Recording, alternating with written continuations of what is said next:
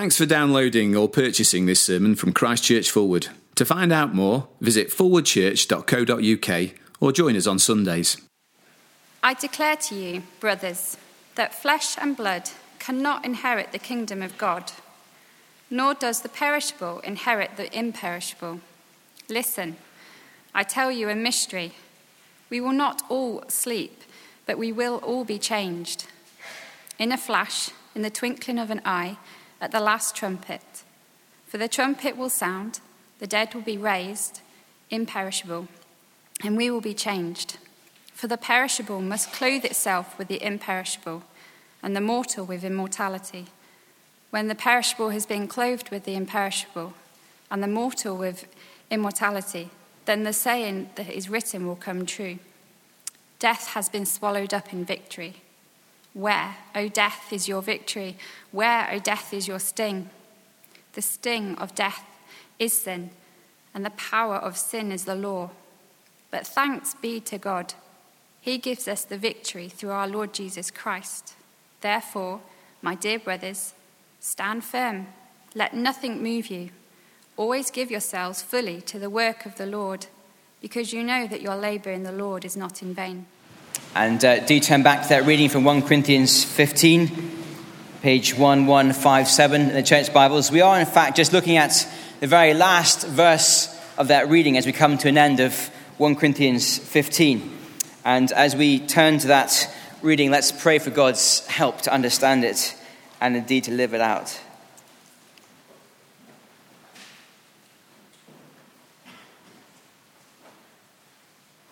Father, we thank you for the tremendous promises that we have been learning about in your word from 1 Corinthians 15 over these last few weeks. We thank you for this certain hope we have of a glorious future. And we would pray tonight that as we think again about what our future is like, what is in store for us who believe in Christ, please would you help us to live now in the present as you would have us live. And we pray this for your glory. Amen. It was, I guess, 8 years ago or so to the day, but I can still remember very clearly, as if it was yesterday, a conversation that I had. I was on a placement whilst at Bible college. I was at a little small local church in North London, and if I'm honest, I was finding the placement very difficult. It wasn't at all what I expected. And on this particular morning of the conversation that I had, I was feeling particularly out of sorts. Maybe it was because I was the only guy at a mums and toddlers coffee morning, and I was feeling particularly out of place. That's how it does feel if you are a single guy in that particular context. But it was more than that. I was feeling out of place in the whole placement at this little church. I guess I had misjudged just how hard it was to do Christian ministry in that context, and I was discouraged. I was on the back foot. And that morning I found myself chatting to a newcomer, a visitor, a lady who had never been to that morning before. She wasn't a Christian, and after a very pleasant chat about the weather, she asked me the obvious question: why are you here at a mums and toddlers morning? And I explained that I was trained to be a vicar. And in an instant, the sunshine vanished. And she looked me in the eye. And this is what I remember to the day. She said, why? She said, you're young. You have your whole life in front of you. You could do things with your life. And then she said it. She said, why waste your life being a vicar? I said something in response. I'm not sure what I said. I stumbled. I muttered something to her. It wasn't a good response. I'm not even sure what I said to her. But I was on the back foot. I was overwhelmed by her bluntness, I guess her aggressiveness. But more than that, I was also wondering the very same question deep down inside my heart. Why am I here? Is it worth the hassle? Now, in a room this size, I guess most of us here will never be a vicar. I guess most of us also will not be a single man in a mums and toddlers coffee morning. But my guess is that if we've been a Christian for any length of time, that in whatever context we find ourselves in whatever age and stage of life, whatever our gifting and our ability and our careers and our backgrounds, my guess is that all of us, or at least most of us, at some point will have asked ourselves that question deep down inside: is it worth it? Is it worth the hassle of putting Christ first, of living our lives for him? Is it worth the hassle of speaking up for Jesus, perhaps in the office place or with our mates at school, at uni? Is it worth the hassle of all the preparation for the small group study or looking after the young ones on a Sunday morning? Is it worth the hassle of trying to squeeze these things into a busy life and a busy diary? Is it worth the hassle? And at times, my guess is we have all felt that it's not. Just as I felt that one morning 8 years ago. We've been seeing over the last few weeks that the big issue in 1 Corinthians 15 is not whether the resurrection of Jesus has happened. No, everyone agrees that has happened, Paul and the Corinthians. No, the big issue in 1 Corinthians 15 that the Corinthians were getting in a muddle about was how to connect the great event of the resurrection of Jesus, which they did agree upon, with their own lives. They weren't very good at connecting the dots of seeing the implications in their lives. And we've seen throughout these last few weeks, in a number of ways, how the resurrection of Jesus transforms our hope in our lives. And tonight, as we come one last time to 1 Corinthians 15, we see one final great and glorious connection that there is between the resurrection of Jesus and our lives. And the connection is this, as we focus on verse 58. The resurrection of Jesus transforms how we should live our lives in the present. Look at verse 58 with me. Paul says, therefore, in other words, in light of all that he's been saying to the Corinthians about the certainty of a physical bodily resurrection of Jesus and also, therefore, their own bodily resurrections in the future. Therefore, Paul says, because we are certain about that future, he says, verse 58, therefore, my dear brothers, stand firm. Let nothing move you. Now Paul's not saying at this point, okay, so you believe in a physical resurrection. Great. Well, then let's draw the curtains over on our front sitting room and let's start the kettle and make a cup of tea and sit down for the long wait until Christ returns. That's not what he means by when he says, stand firm, let nothing move you. No, what does he mean? He continues, always give yourself fully to the work of the Lord.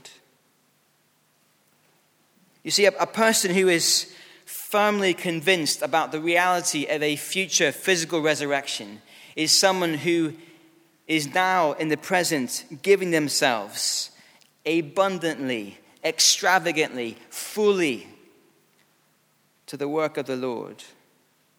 Why? Verse 58 continues. Because you know that your labor in the Lord is not in vain. Paul puts it in the negative here, not because he's uncertain about what he's saying or kind of cautious on the back foot, but rather to underline just how certain he is about what he's saying. He's saying, know for certain, be in no doubt, be utterly convinced that your labor in the Lord is totally and always, everywhere, at every time, and every season, always worth it. Do you see the connection? When we are firmly convinced about the resurrection of Jesus and therefore our own future resurrection, then that should transform how we live now in the present, today, this week, here in Sheffield.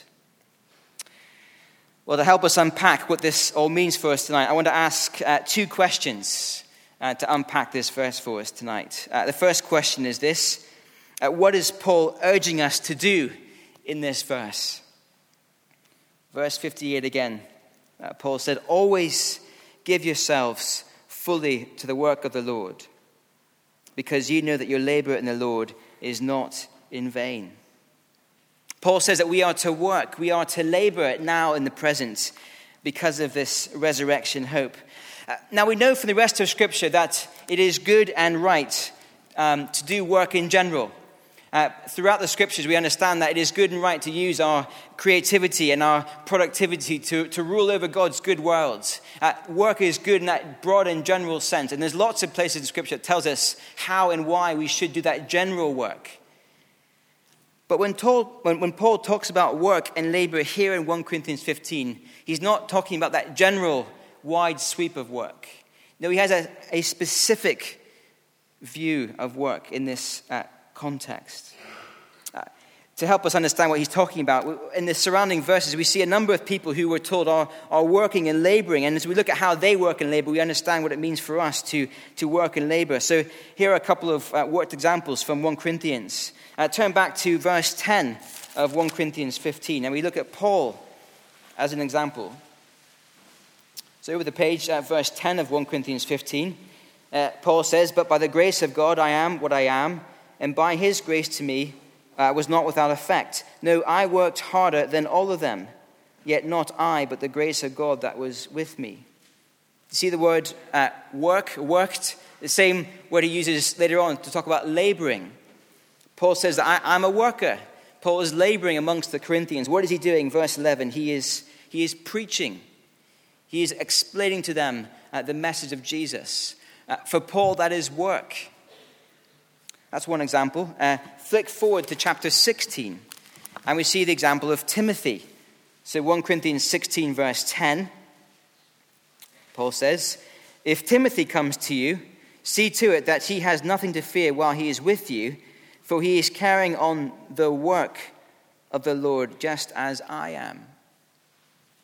Timothy also is a worker, same word. He is laboring amongst the Corinthians, or he will be if he comes, just as Paul worked. I take it, therefore, that he's doing what Paul was doing, preaching the gospel, passing on the good news of Jesus to people. One last example of work, 1 Corinthians 16, verse 15. Stephanas. "You know that the household of Stephanas were among the first converts in Achaia, and they have devoted themselves to the service of the saints. I urge you, brothers, to submit to such as these, and to everyone who joins us in the work and labors at it." Do you see? Work and labor. What is Stephanas and the household doing? He is serving the saints. He is building them up. He is looking after the needs of the saints, the people of God. And so that is what I think Paul means when he talks about work and labor. He means that particular kind of work where people bring God's word to bear, the message of Jesus, for the purpose of conversion, people meeting Christ, but also for the building up of the saints, encouraging Christians. That is the particular kind of work and laboring Paul is talking about here in 1 Corinthians 15.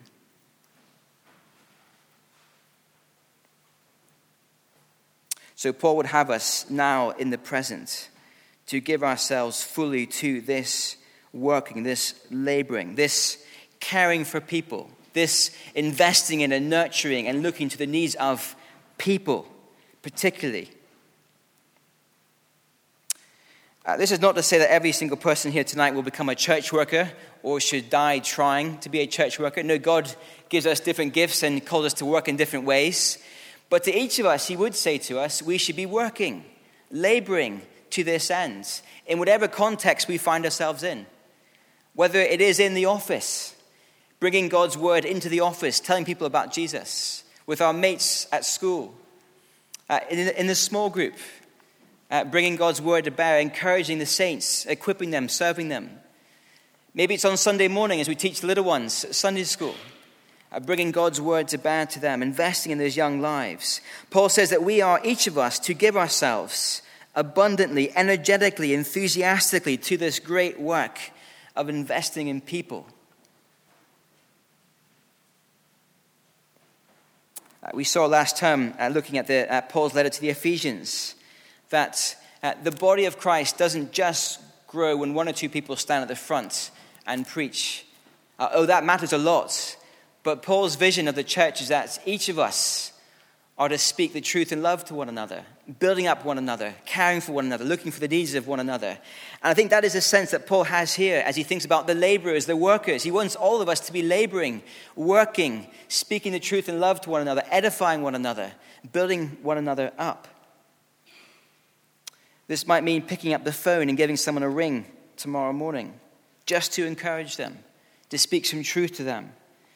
It might mean, as I said, helping out on Sunday morning with the little ones, teaching them about Jesus, encouraging them in the faith, modeling to them how to live a Christian life in our small groups, in those informal conversations after our time together tonight. There was one lady in the church I used to work at many years ago who was a tremendous example to me of someone who worked, who labored well. She was, advanced in years. She was very frail. She couldn't actually leave the house unless someone helped her down the steps and gave her a lift somewhere. She couldn't physically do much work, practically, at that level. But she did something amazing. Every time I saw her, she would ask me how I was doing. She'd ask me what I was planning to do that week. And she would say, how can I pray for you?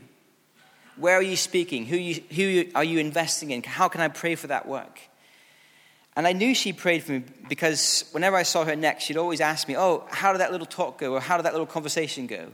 You see, she had remembered and she had prayed. And not only was she encouraging me by her prayers, but she was doing great work as she prayed, investing in people. And I wasn't the only person that she blessed that way. As I spoke to others in the staff team, again and again, they said how they had a similar experience with that lady as she worked and labored in her own way, helping the work of the gospel, praying for it in the lives of others. But it is hard. There's a reason why Paul calls it work and labor. The word for labor has that sense of a task which involves personal suffering. It is difficult. It comes at some personal cost to the one who works. And we feel it, don't we, at times, as we seek to serve the Lord this way.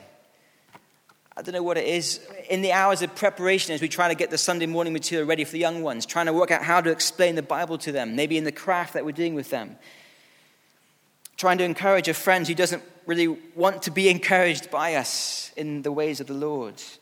The hours spent prepping the Bible study that no one sees. The hours spent praying for people under our care. Standing up for Christ at school and the workplace is not easy. It will come at some personal cost. Trying to squeeze in at serving the body of Christ when our diaries feel busy. It will be hard. And that is perhaps why we are often tempted to ask ourselves, is it worth it?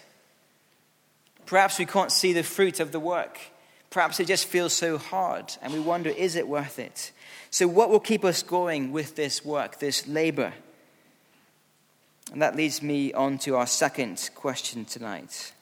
So our first question was, what is Paul urging us to do? The second one is, how does the resurrection spur us on? Well, here are a few things we've seen from 1 Corinthians 15. There is, in fact, so much I could say tonight. Here are just a few highlights from a much wider section that we could talk about. Because there is a resurrection, we know that the gospel is true. It's such an obvious point, but I think we need to hear it again and again and again. The resurrection of Jesus tells us that the gospel is true. We've heard again and again, haven't we, over the last few weeks as the campaign for the election was conducted, as various people lobbied for our support, as they broadcast their manifestos and made great pledges to us about what they would do if we elected them. We've heard time and again about the kind of promises that humans have offered us in terms of a better future. You know, the red lines that they wouldn't cross at any cost if there was a coalition government. All kinds of promises again and again about how the scenarios would work out in the future. About a fairer society and more wealth for everyone and better education and better health care. We've been bombarded with promises.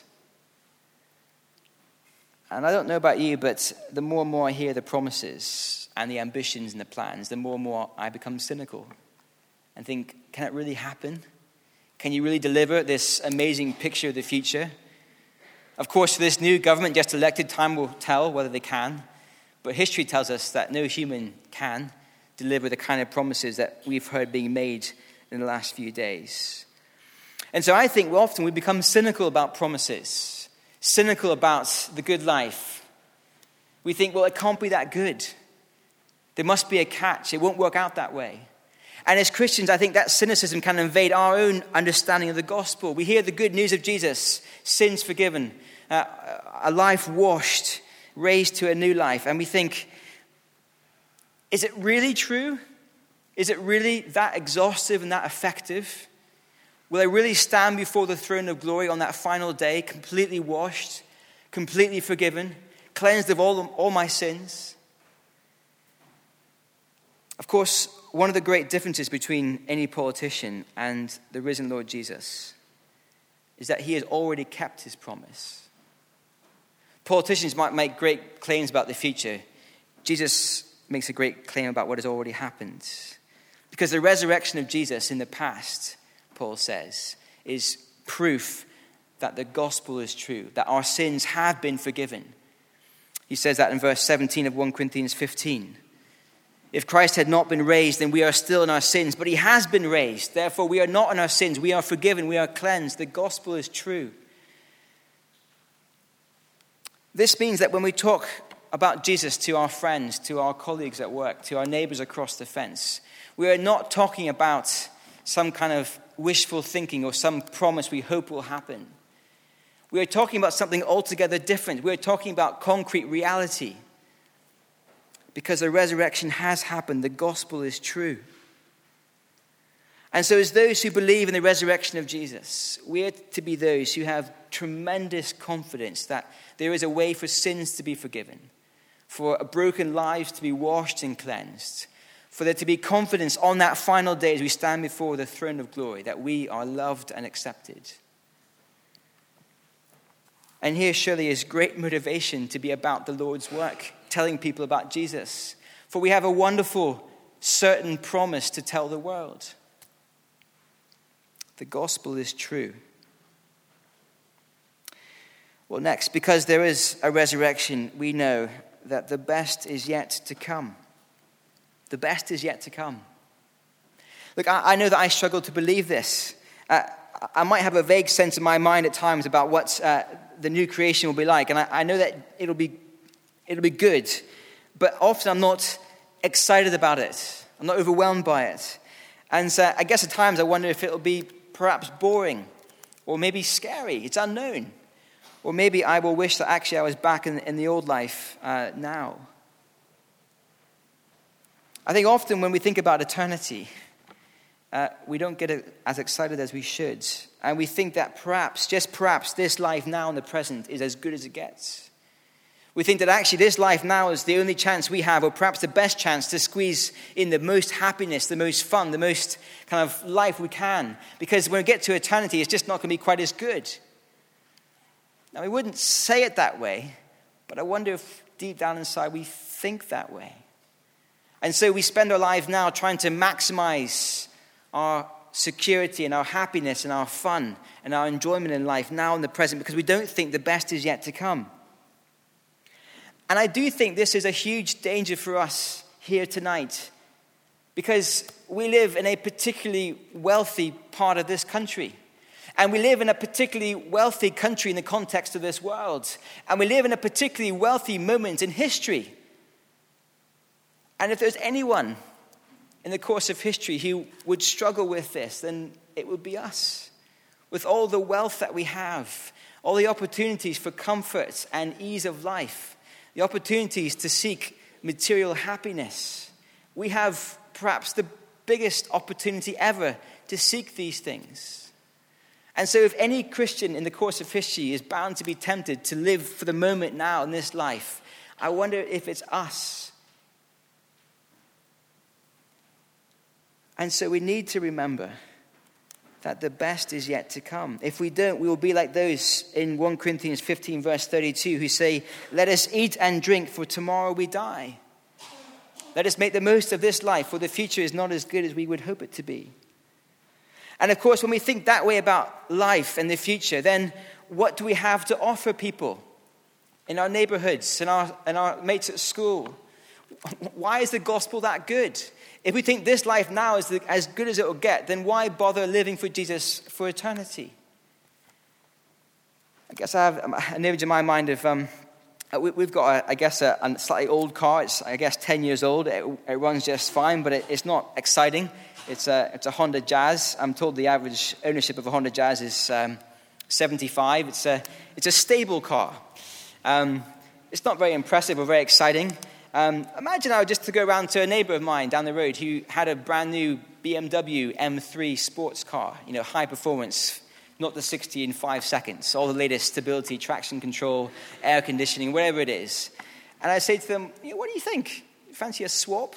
I've got this Honda Jazz, not the 60 in, 16 seconds, whatever it is. Your BMW, do you want to swap? They wouldn't do it, would they? The BMW is much more fun. It's a much better car.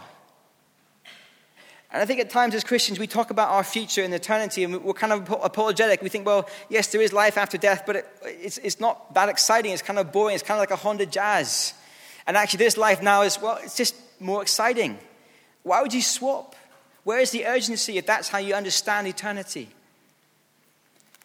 But Paul says to us in 1 Corinthians 15, because there is a resurrection coming, because there is a bodily, physical resurrection, the best is yet to come.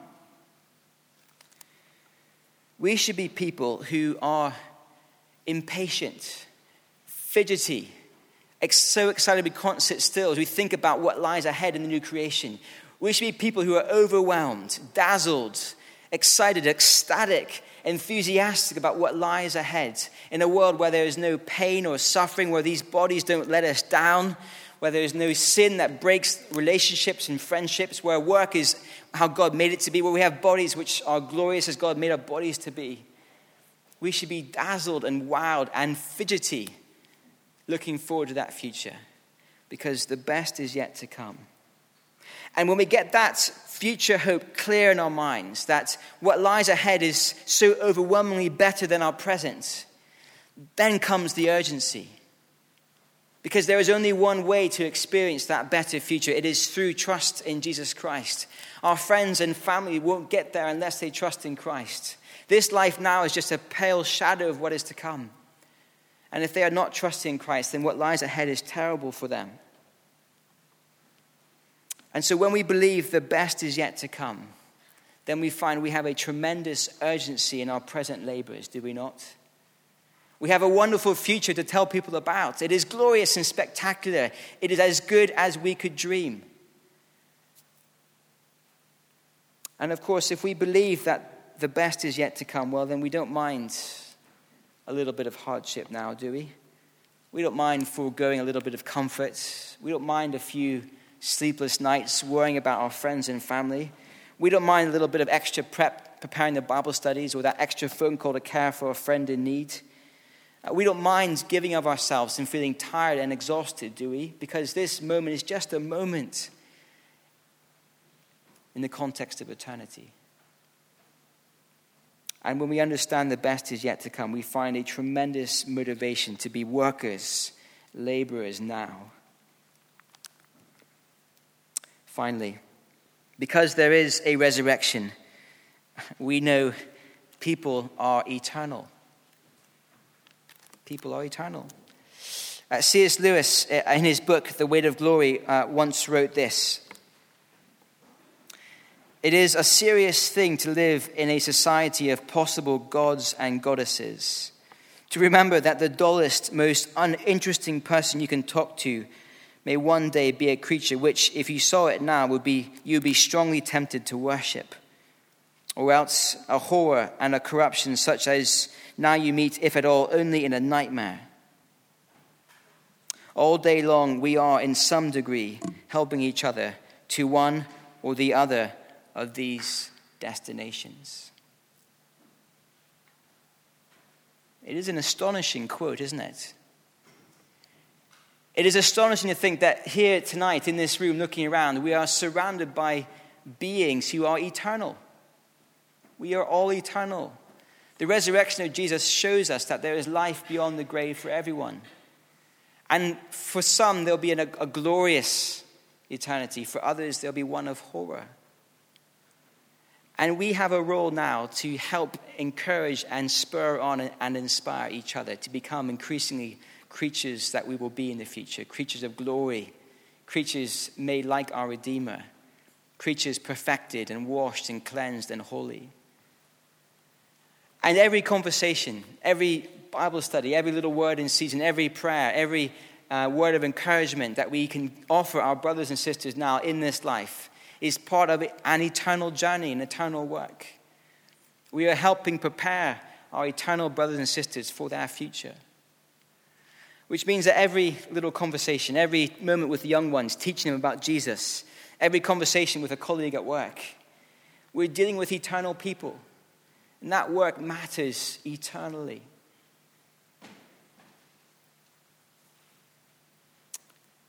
So it's worth writing the cards. It's worth making the phone call, the emails. It's worth offering hospitality. All the work done in building up our fellow brothers and sisters, helping them to become more like Christ, helping them to keep going in their pursuit of Christ.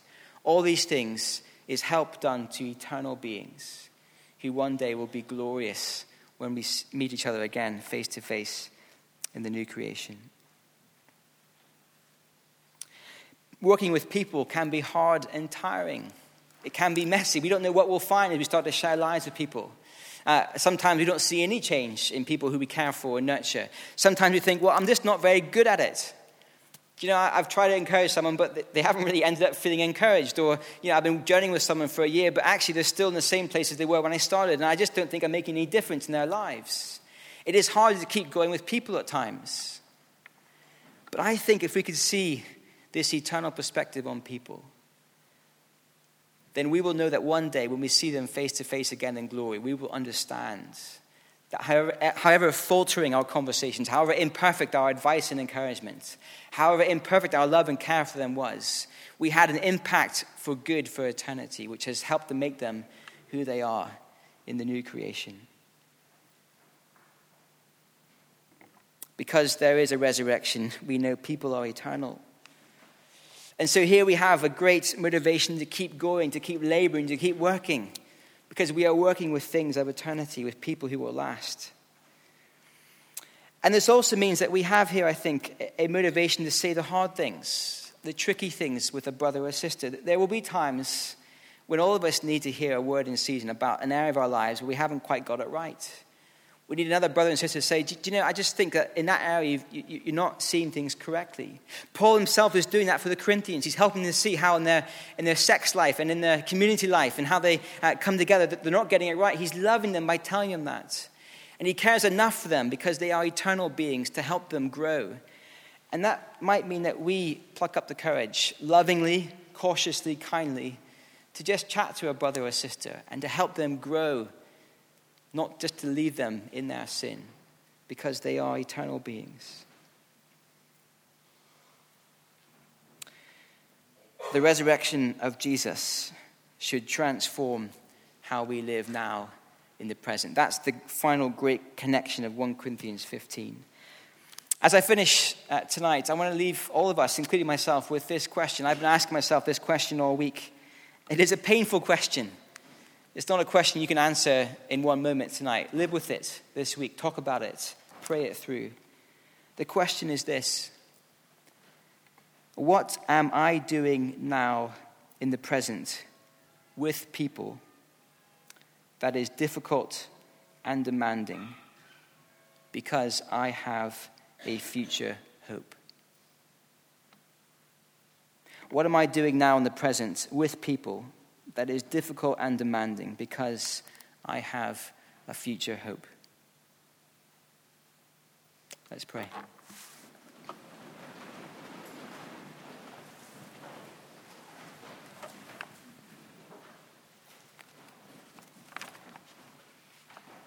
Oh, Father, we thank you once again for these precious words of truth and of promise and of certainty. Father, we thank you that we have a wonderful risen Lord Jesus to follow. Thank you for that day when we stand before the throne of glory and see him face to face.